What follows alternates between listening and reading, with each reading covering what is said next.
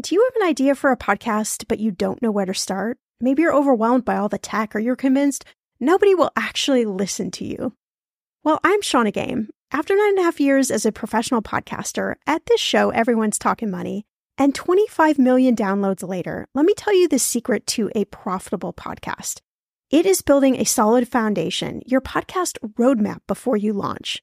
That's why I created the Podcaster Class, a fast-paced group cohort podcasting for profit 8-week style MBA program.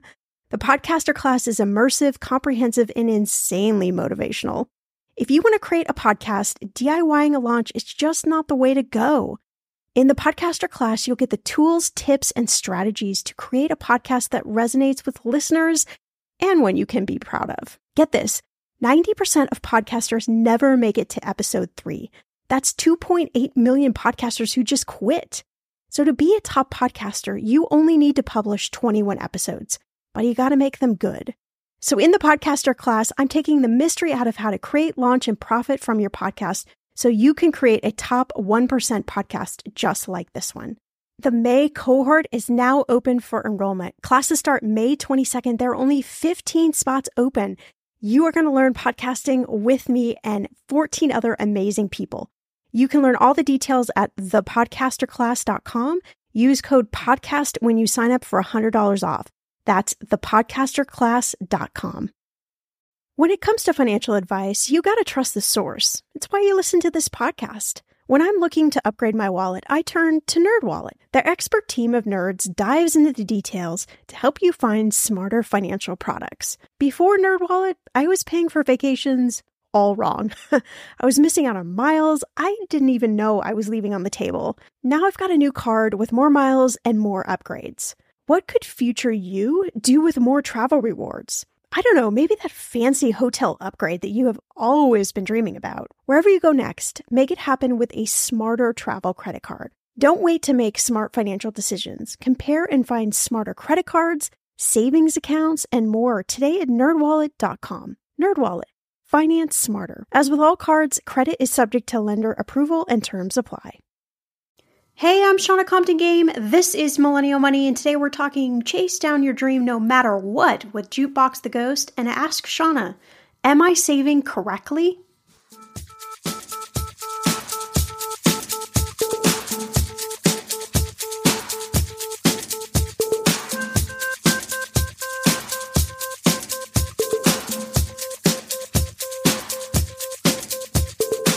Millennial Money with Shannah Compton Game.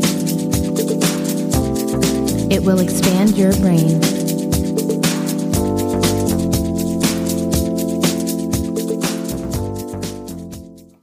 So today's Ask Shannah question comes from Josie, and I feel like this is a question that might resonate with a lot of you listening. I know I've heard a different variation of this question at least half a dozen times in the last few months, so I'm thinking that it might have some relevance to a lot of us. So Josie says, "Hi Shannah, I've been listening for a few months and I've started tracking my expenses for about 4 months now. I do contribute to a 401k at work and to a separate IRA. Ironically, for several years, I've also done exactly what you suggest with savings by having separate accounts for each saving category: trip to Europe, emergency fund, Christmas, etc. I'm a single mom with 2 girls. I keep reviewing my budget and spending chart, and I'm finding over and over again that I keep going over my budget on categories like groceries, eating out, house items, and such. I've even increased some of the amounts budgeted for realizing maybe my original goal wasn't reasonable. I'm happy with my allocations of savings aside from my 401k, which comes pre-tax. I'm currently saving about 25% of my take-home pay between my various savings accounts, but I'm really struggling to stay in my other budget areas and knowing what is reasonable for each. Do you have suggestions on actual dollar amounts that are considered reasonable for certain income ranges? Also, after my divorce, my emergency fund is essentially nothing. I've started contributing again, but it seems like it will take forever to get anywhere. But when I need to save regularly for Christmas, trips with the kids, IRA, car breaks down, etc., there are just so many things. Yes, 25% of my take-home pay goes to savings, but honestly, most of it is just budget and not savings. So Josie is asking a question that I think a lot of people are trying to figure out is, is there some sort of goal marker for how you should break down your monthly expenses? And there is an old school budgeting guideline that a lot of people talk about. You may have heard it before. We've talked about it on this podcast, certainly many times before, the 50-20-30 method. And for those of you who don't know or just need a little short review, what that basically means is 50% of your take-home pay should go to your fixed expenses. Those are the things that you have to pay. Think your car payment, your rent, your mortgage. I'd include groceries in that because you have to eat. And credit card payments, loans, all those things that you absolutely have to pay. Then 20% of your take-home pay should go towards your savings, and that can include your retirement savings, and an employer match can be included in that 20%. Then 30% should go to your variable expenses. So the idea behind this is that you're taking care of your fixed expenses and you're trying to have them in that 50% of take-home range. Then you're thinking about savings, right? So you're making sure that you're keeping some of your money before you go to pay out all your bills. And then, or I should say all your, variable expense bills. And then the last 30% is all the fun stuff that you like to do. So again, it's just a guideline to help keep your spending in check. It's not set in stone. And honestly, the majority of us are going to be over and under on a lot of those numbers. So there's no point in killing yourself to try and stay in a particular range. But here's some food for thought. The first thing that I'm thinking about is, what is causing those areas like grocery, etc., to go over budget each month, even when you increase the budgeted amount? Is there something that comes up each month that you simply, need to put more money towards those categories? Or is it maybe still, you haven't dialed in that number correctly? I don't know. I don't know that answer. The next thing I would think about is, your savings rate is really good. In fact, it's over that 20% mark. What you could do is think about, what if you took an extra, that 5% additional that you're saving, but took that money and put that towards these areas where you seem to go over budget? Would that get you more in proportion and have you feel like, you're still saving, you're still putting money towards your savings, but it's a little bit more in line so you aren't going over those, over budgeted items every month? Another question is, how are you tracking your expenses? Is it at the end of the month? Is it never? Is it only when, you're over budget in a category? What does that look like for you? Because I've found that sometimes tracking your expenses weekly, if not even daily, really helps you to stay in line with what you budget and also just have a really good grasp on where your money is going so you can make shifts. Like if you get to, week 3 and it's like, oh crap, we're way over on groceries. Well, maybe we figure out, not that you're not going to buy groceries. You obviously have a family and children to feed, but maybe you find out some way to, I don't know, have recipes where you could eat it multiple nights or just something to try and slash that number down a little bit. A trick that we do is we actually put a set amount on a credit card each week and we use that for our groceries and our eating out. And when the money's done, like we're done for the week, so it creates a habit of having to figure out how to best manage that money. The reason why we put it on a credit card is because we can then see, when we're approaching that spending limit, and we can also get a really good breakdown of where the money is going. Another thing is, your travel and Christmas savings, they are going to ebb and flow depending on the time of the year. And honestly, your emergency fund is as well. I mean, that's really why it's called an emergency fund.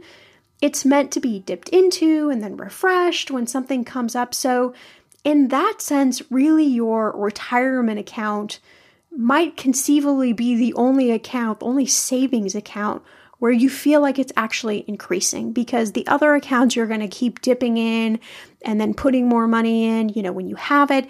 And again, they're going to ebb and flow. So I wouldn't be panicked about that. A lot of times people will start the emergency fund and get to that goal mark of, 3 to 6 months worth of your expenses saved, and then panic when you actually have to dip into it. But that's the whole purpose of the emergency fund, is to be there in the emergency so you can dip into it, right? So it's just, again, a little like reframing of your thinking.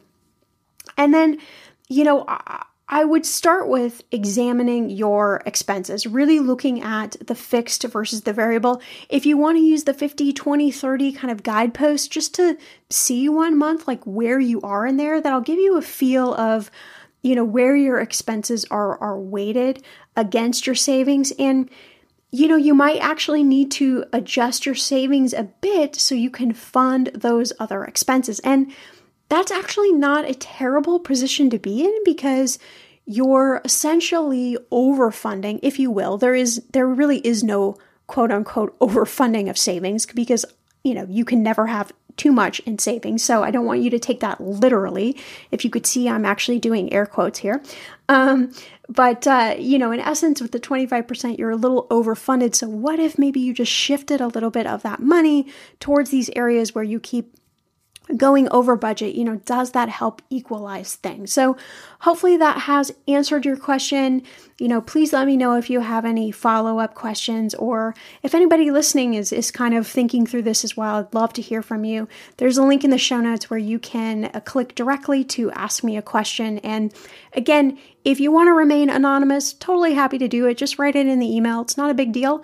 And we can keep you anonymous, but still make sure that you get your question answered. So today's podcast, I'm really excited about because it's all about chasing your dream no matter what. And that may feel like a really kind of like airy-fairy concept to talk about on a Millennial Money podcast, but it really resonates with me. And that's just what our musical guest, Ben, who's going to join us from Jukebox the Ghost, has done throughout his entire career. Like, he's known what he's wanted to do, and he's chased after it no matter what, right? There wasn't a plan B. There wasn't an option number 2. It was just, this is the dream, this is the goal, and this is what I'm going for. So after this next segment, you're going to meet Jukebox the Ghost and hear all about their journey to follow this singular passion.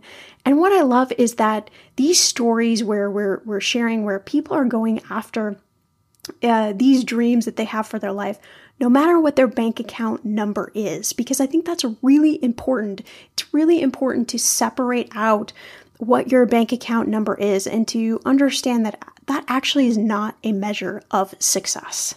So let me just be honest for a second. Finding new talent for your business is so super tough. It took us forever to find a great team for Millennial Money, like forever. If you're hiring for your business, trust me, every business needs great people. It's the only way a business succeeds and a better way to find them. And something better than just posting your job online and praying the right people see it. ZipRecruiter, they knew there was a smarter way, so they built this platform that helps you find the right job candidate. And what ZipRecruiter does is it learns what you're looking for, identifies the people with the right experience, and then invites them to apply for your job. It's so easy. In fact, 80% of employers who actually post a job on ZipRecruiter get a quality candidate through in just 1 day. The right candidate is out there, and ZipRecruiter is how you find them. And look, you don't have to have a big business. You can have a really small business. You could have a side hustle that is just booming, and you have hiring needs. So if you're just starting out or you're growing your business, ZipRecruiter is such a great find for you. And right now, my listeners can try ZipRecruiter for free. That's right, free. We know I love that word. Just go to ZipRecruiter.com/mymoney. That's ZipRecruiter.com/mymoney, because ZipRecruiter is honestly the smartest way to hire and was the biggest blessing for our business. The weather is getting warmer. I'm so excited, and it is time to say goodbye to all those jackets and sweaters and hello to the shorts and t-shirts. I wanted to update my summer workout wardrobe for the long haul without, spending a fortune. Luckily, I found Quince, and I am in love. Quince is your go-to place, from everything from premium European linen dresses, blouses, and shorts from $30, washable silk tops, timeless 14-karat gold jewelry, and so much more. The best part of all Quince items are priced 50 to 80% less than similar brands. By partnering directly with top factories, Quince cuts out the cost of the middleman and passes those savings on to you. And Quince only works with factories that use safe, ethical, and responsible manufacturing practices and premium fabrics and finishes. I love that. Okay, I bought the dreamiest pair of workout leggings and a bright pink workout top to match. Honestly, ladies, I gotta tell you, these leggings you need. The price cannot be beat, and I feel like $1,000,000 wearing this cozy workout-friendly outfit. I've worn it for like 5 days straight. Get warm weather ready with Quince. Go to quince.com/ETM for free shipping on your order and 365-day returns. That's QUINCE.com/ETM to get free shipping and 365-day returns. Quince.com/ETM. I'm going to be real with you. Identity theft is on the rise, and you do not want to wake up one morning and discover that your bank account has been emptied, or you're overdue on credit cards you never even applied for. We talk about this often on the podcast, but you don't realize how much of your information is available to scammers on the internet and how susceptible you and your family are to identity theft and fraud. I know, it's scary, but now you can get your data removed with Delete Me. That's why I personally choose Delete Me. Delete Me is a subscription service that removes your personal information from the largest people search databases on the web, and in the process helps prevent potential ID theft, doxing, and phishing scams. I just started using Delete Me and I got my regular personalized privacy report, and I was shocked what they found and removed. It was pages of information about me that I did not want online. Here's how it works. You sign up and provide Delete Me with exactly what information you want deleted, and their experts take it from there. I cannot tell you how relieved I felt to have Delete Me. And it's also a great service for your parents or grandparents to help protect them from identity theft. Delete Me is not just a one-time service. Delete Me is always working for you, constantly monitoring and removing the personal information you do not want on the internet. Take control of your data and keep your private life private by signing up for Delete Me, now at a special price for my listeners. Today, get 20% off your Delete Me plan when you go to joindeleteme.com/ETM and use promo code ETM at checkout. The only way you get 20% off is to go to joindeleteme.com/ETM and enter code ETM at checkout. joindeleteme.com/ETM. Go to joindeleteme.com/ETM and use code ETM for 20% off. Okay, friend, I want to know, what are your money goals this year? Are you saving to buy a house or maybe a wedding or a dream vacation to somewhere tropical? If that's you, please take me with you. Or maybe you want to just grow your emergency fund because, let's be real, life is expensive. I want to make sure you reach your goals, so you need Monarch. That's why the Wall Street Journal named it the best app for growing your savings. Monarch is the top-rated all-in-one personal finance app. It gives you a comprehensive view of all your accounts, investments, transactions, and more. You can create custom budgets, track progress towards your financial goals, and collaborate with your partner. And now, get an extended 30-day free trial when you go to monarchmoney.com/ETM. Here's what I love. Monarch is the most customizable budgeting app. You can change the layout of your dashboard. You can go between light and dark mode. You can create custom budgets and notifications. You can set up all of these automatic rules for your transactions and notifications, and so much more. Monarch is obsessed with constantly improving their product. Get this. They release updates every 2 weeks, and they even allow customers to submit suggestions, vote on requested features, and view the product roadmap. This, my friend, is totally original. Plus, they will never sell your data to third party or show you ads. I think that's really important. After trying out Monarch for myself, I understand why it is the top-rated personal finance app. And now, listeners of this show get an extended 30-day free trial when you go to monarchmoney.com/ETM. That's monarchmoney.com/ETM for your extended 30-day free trial. Talking about money is hard. You know this already. All over the world, people are taught to never talk about money, politics, sex, or religion in polite company. On 50 Fires, a podcast about money and meeting from executive producers Chip and Joanna Gaines, host and financial conversationalist Carl Richards will remove money from that list by having frank, funny, and often difficult conversations about money, the kind we're all told not to have, with guests from all walks of life. In each episode, Carl will invite a new guest to answer the question, what does money mean to you? Their answers will reveal much more than their attitudes about money, spanning revelations about identity, community, faith, family, and the true meaning of wealth. Tune in to hear deep conversations about money and the meaning it holds in our lives. You can find 50 Fires on Apple, Spotify, or wherever you listen to your podcasts. We've all spent more time with family lately. It can feel like old times, but your mind is on the future too, and what you can do to shape it. At Sandy Spring Bank, we work with clients to help them grow and protect their money with wealth management, trust services, and insurance, so they can enjoy today and ultimately pass along their wealth. We believe real banking is a conversation. Let's talk about your dreams. Visit sandyspringbank.com/wealth. Wealth and insurance products are not FDIC insured, not guaranteed, and may lose value. Hey there, thanks for joining us for another edition of Millennial Money Music Chat. And this week, we're actually going to talk about chasing down those dreams that you know you're going to chase down. Like no matter what, you're going to chase down your dream and nothing's really going to get in your way. Now, it's always great to be flexible about things, but no matter what, you're going to chase down this one dream. And whatever career path or life choices we take in our lives, a lot of times we may have one or two or many backup plans. If something doesn't work out or some goes awry in a way we envision our life heading. But what if we had one vision for our life, no matter how long it takes and how much hard work comes with that dream? This is exactly the direction we're headed, and nothing will stop us, and nothing's going to get in our way, and nobody's going to get in our way. It may take some time, but no matter what, this is the plan. Well, frontman of power pop rock band Jukebox the Ghost, Ben Thornwell, always knew that music was going to be a part of his life plan. And from growing up playing classical music to getting a college degree in music, and now 10 years on as a frontman to the successful chart-topping band Jukebox the Ghost.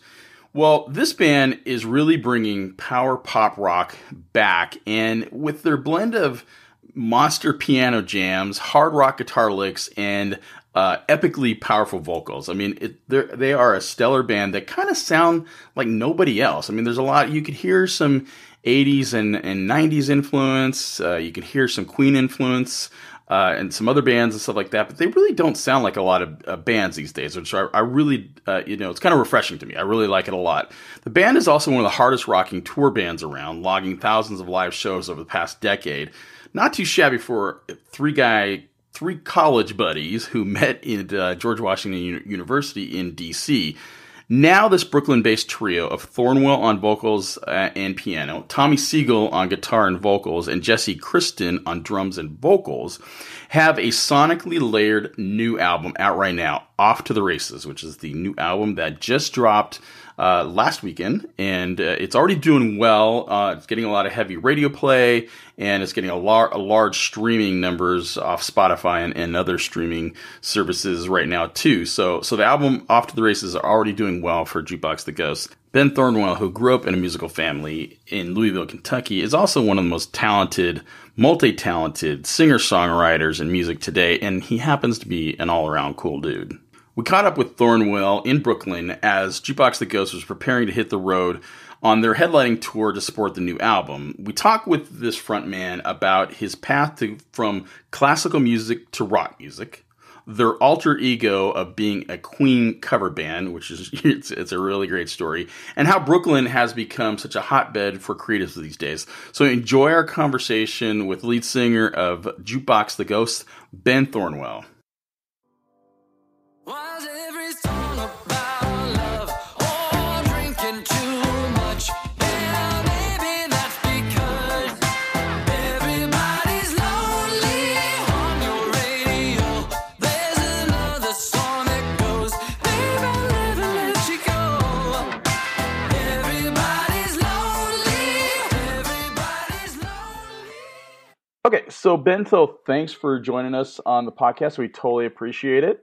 I'm great. Just did a little acoustic session and, feeling full of, the new record and all the stuff that's going on. So life is good.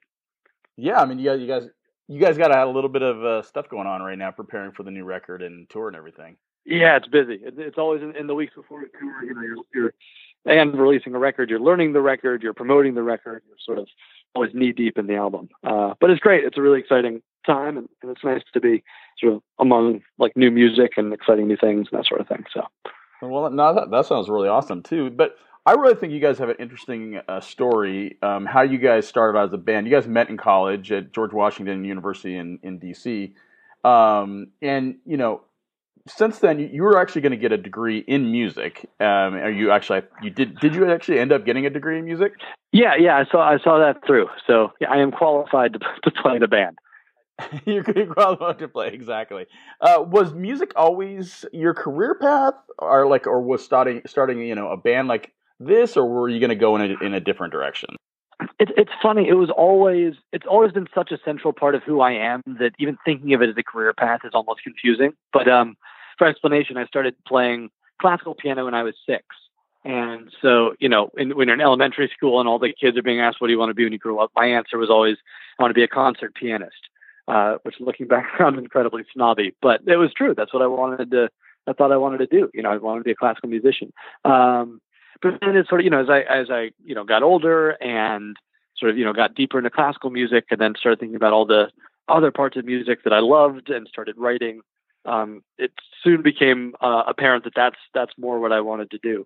And then, got to college and met the guys and it was always a dream of mine I was like, when I get to college, I'm going to start a band. And the band I started is the band I'm still in. And it's been an embarrassing number of years since that happened. And we're still going. Well, how did you actually get into classical music that's such a young age? And you grew up in Louisville, right? Yeah, I'm from Louisville. So my dad is a classical guitarist. So it was always in the house. So he was always playing, and he was also a songwriter. So when I was a young kid, he put out a record of, guitar and voice, like very James Taylor-y, Cat Stevens-y stuff. So both of those were always like central to my growing up. Anecdotally, that when I started taking piano, I loved it, which is not all that most kids can say. But my mom said, when you're going to take lessons for the summer because you want to, and if you like it, at the end of the summer, you're going to sign a contract that says you're going to continue to take lessons until you graduate from high school. And I did, and she still has that little X somewhere. And I think, my mother is not the kind of, she's not like, hit you on the knuckles with a ruler sort of a person, but I think it did play like a mental trick on me as a kid, like, oh, this is serious. This is something to be taken seriously. And so I always did. And that's why you have to continue the band with Jukebox the Ghost, because you still have a contract with your mom. I do. I know. I've got to stop signing them, man. It's not good business. Well, and you actually still do some solo shows, some classical shows, right, too, yourself?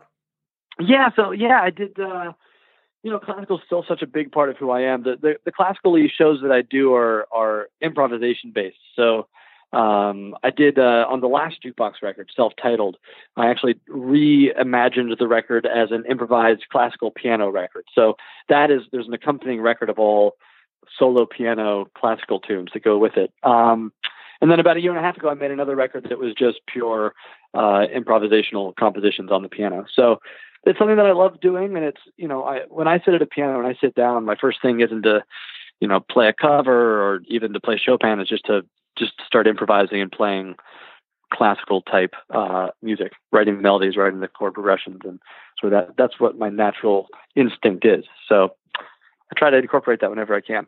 Oh, gotcha. So you guys have been described, actually, speaking of the piano, as a piano pop or power pop kind of band. What music did you guys actually listen to and you bonded over as a band that you kind of pointed you in the direction that you guys are today and that kind of inspired you to be the band that you guys are today? What's really funny about that is like there is nothing. There is not a single, until recently, and I'll say that next. For the first 10 years of us as a band, I don't think there's a single band that we all agreed on. Yeah, maybe the Beatles, but even Jesse, the drummer, he didn't even like the Beatles in college when we started getting going. So we're not the kind of band that got together and were like, hey, let's make music like this because we love these bands and we want to be able to play with these bands and make this kind of record. We were just like three oddball, 18-year-olds who were all coming from different musical backgrounds that became friends and started playing together. And then we found our place. which, for better or for worse, I think that's why we sound the way we do. Recently, we've and this is more of a story, but we've done a show for the last 3 years in New York and in a couple other cities around Halloween, and we call it Halloween. And what this is, we do a set as us, and then we do a set. We get in a costume and character and do a full hour of Queen covers as Queen, and it's so much fun and so great. And in learning those songs and learning, the Brian May guitar solos and the Freddie vocals and all this stuff, I think we can all finally agree on Queen. So we've embraced that recently. Really gone for it. Well, I think you're actually reading my mind. That was my very next question. I mean, how did you guys actually come up with it? I think that's like an awesome idea, and because you guys do half the set as Queen and half the set as you guys, right? Yeah, exactly. We open for Queen, so we but they just say it's such an honor to be all over for Queen, and then when we're out there as Queen, we always do we mess with the band name. It's great to have Jukebox the Ghost. I don't know what they're called. Have them do. It's a whole number. But it started because we actually played a close friend of ours' wedding, and for that wedding we learned a couple covers, learned a couple Queen tunes, and then we just added a couple others over tours, and then Jesse had the idea. He was like, "Guys, why don't we just make a show out of this and call it?" He had the name first. He's like, "Halloween."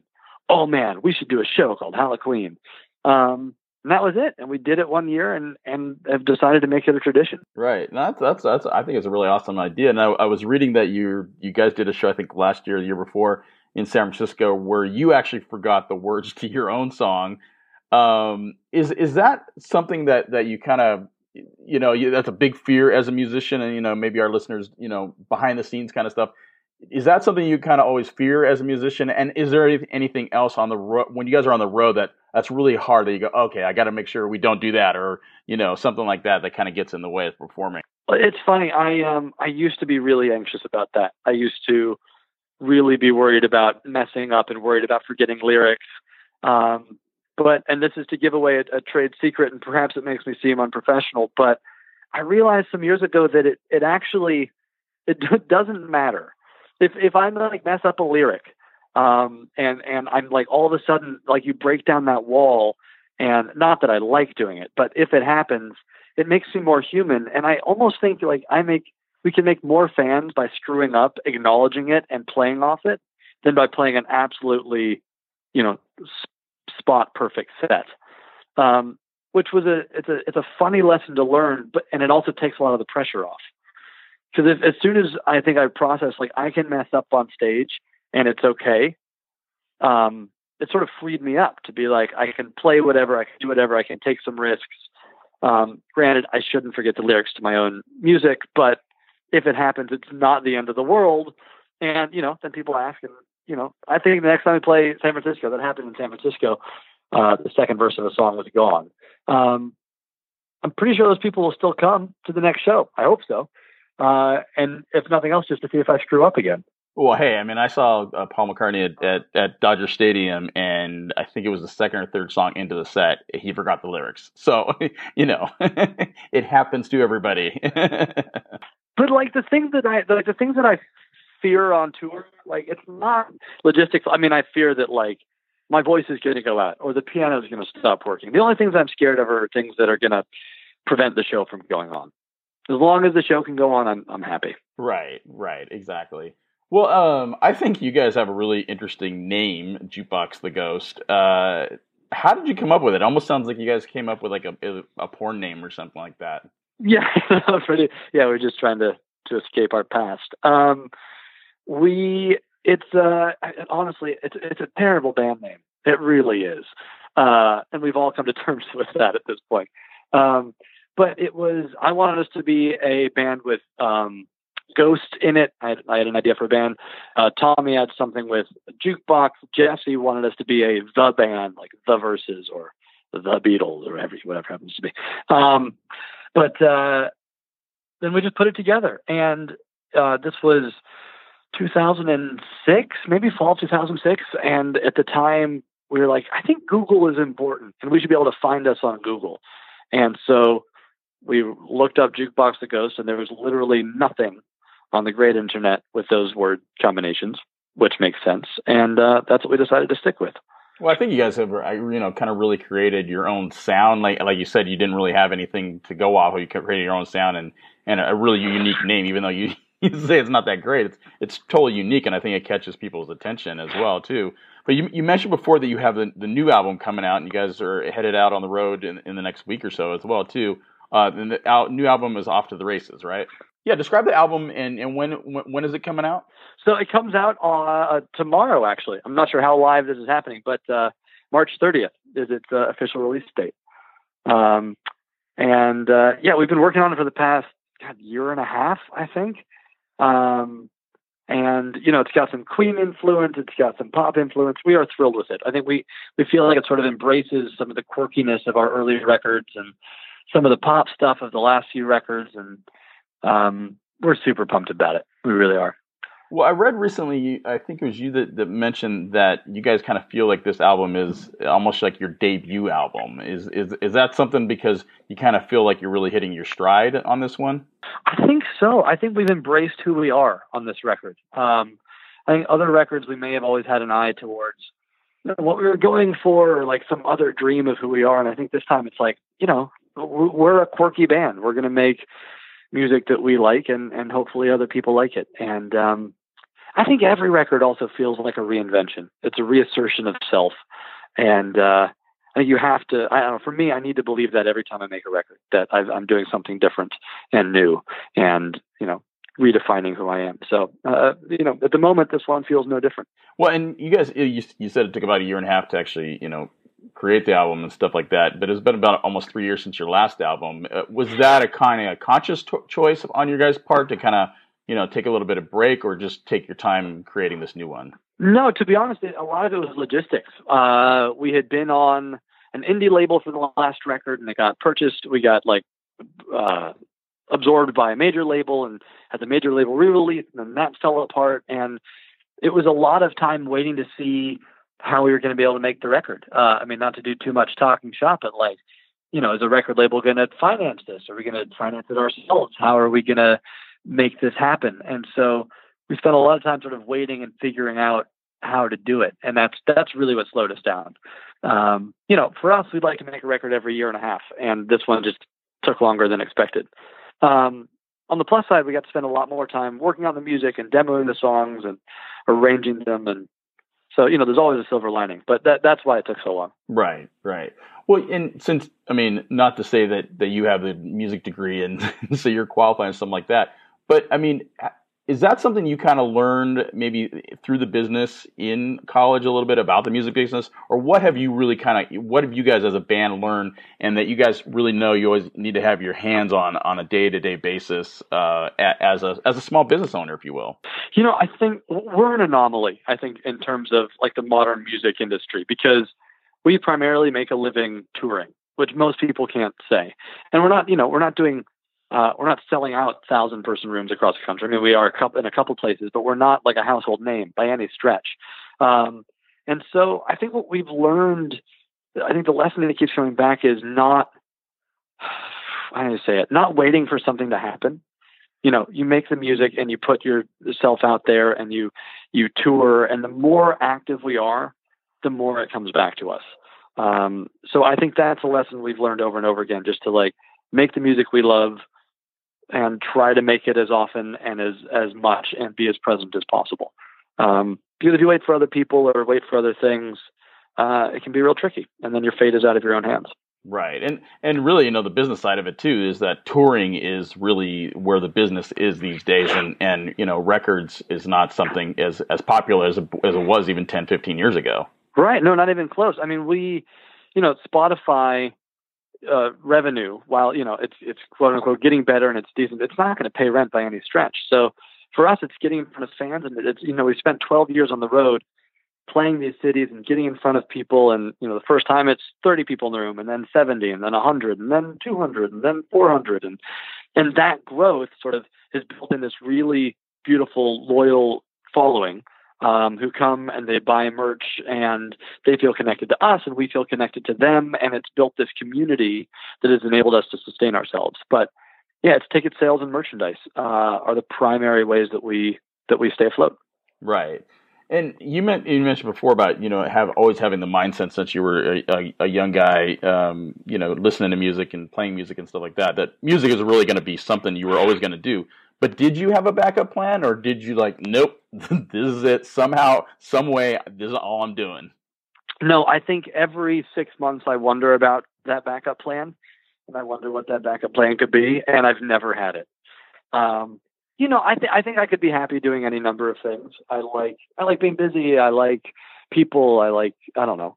There's elements of business, where I am running a small business. So there's elements of business that I like, but I'm very fortunate not to have had to seriously consider other options.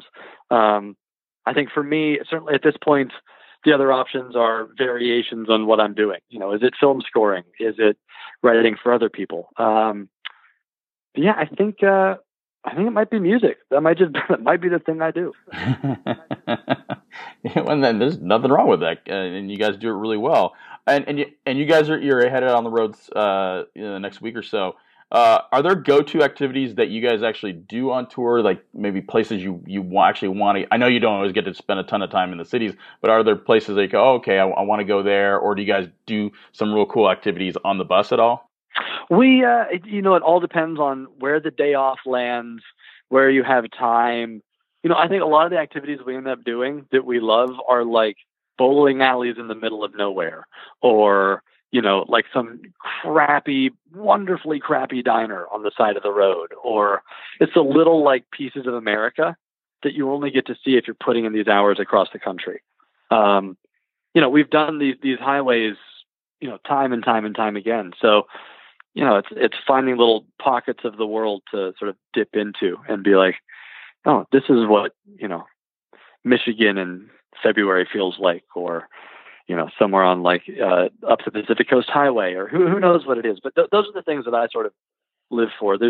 I think we long ago gave up really trying to be precious about, when we get to Austin, we're going to go to Barton Springs, which is a beautiful, like, outdoor pool. If you get your hopes up, it'll never happen. So it's all about the small little successes, the bowling over 100 in Des Moines, Right.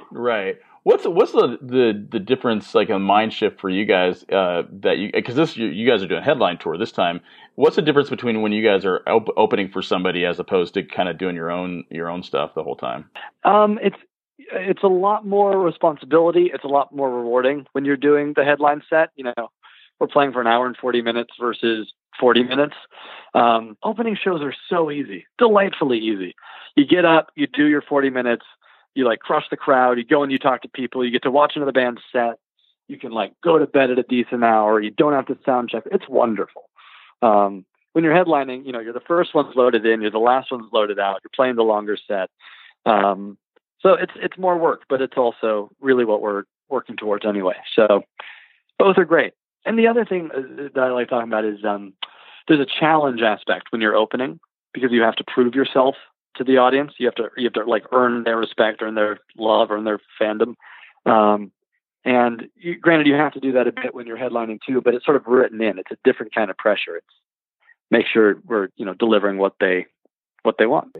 Well, thanks for joining us. We totally appreciate, this really great conversation. We're going to check out Off to the Races' new album that is out tomorrow, March 30th, and we'll have the link on our website as well too. One last question before you go. You mentioned a bunch of other cities when you guys are on tour, but you're actually living in Brooklyn these days, right? Yeah, that's right.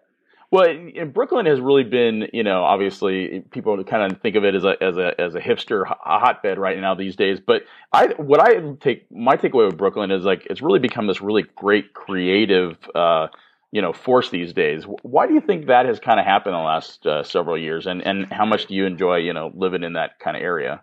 Yeah, I love it. I think being around other musicians and other people working hard and hustling is sort of essential to keeping the drive up. I like being around people who are struggling to pay rent because the rent is ridiculous, or who are playing shows and gigging 4 or 5 nights a week. I love that feeling. And I think the word hipster has sort of been almost like warped and destroyed. I think early it just meant like, that's where those are the musicians, the artists, the hipsters, that's where it is. And now it's this whole other thing. But, I don't know. I like being part of a community, and I like being around talented people. And being in a place like Brooklyn, you're just always surrounded by that. And it's a real gift, and it's a real inspiration. So here's to a little Thursday inspiration to always chase after your dreams, no matter the cost, no matter the amount of money in your bank account. And just like Ben, there might be something you've always known you were supposed to do, and you just go do that. As always, you can follow me on Twitter and Instagram at Shannah Game. And if you love this podcast, do me a favor, share it with your friends, shout it out on social media. And if you head on over to that link in the show notes, if you haven't already, leaving us a review means a lot, and it means we can continue to grow the podcast.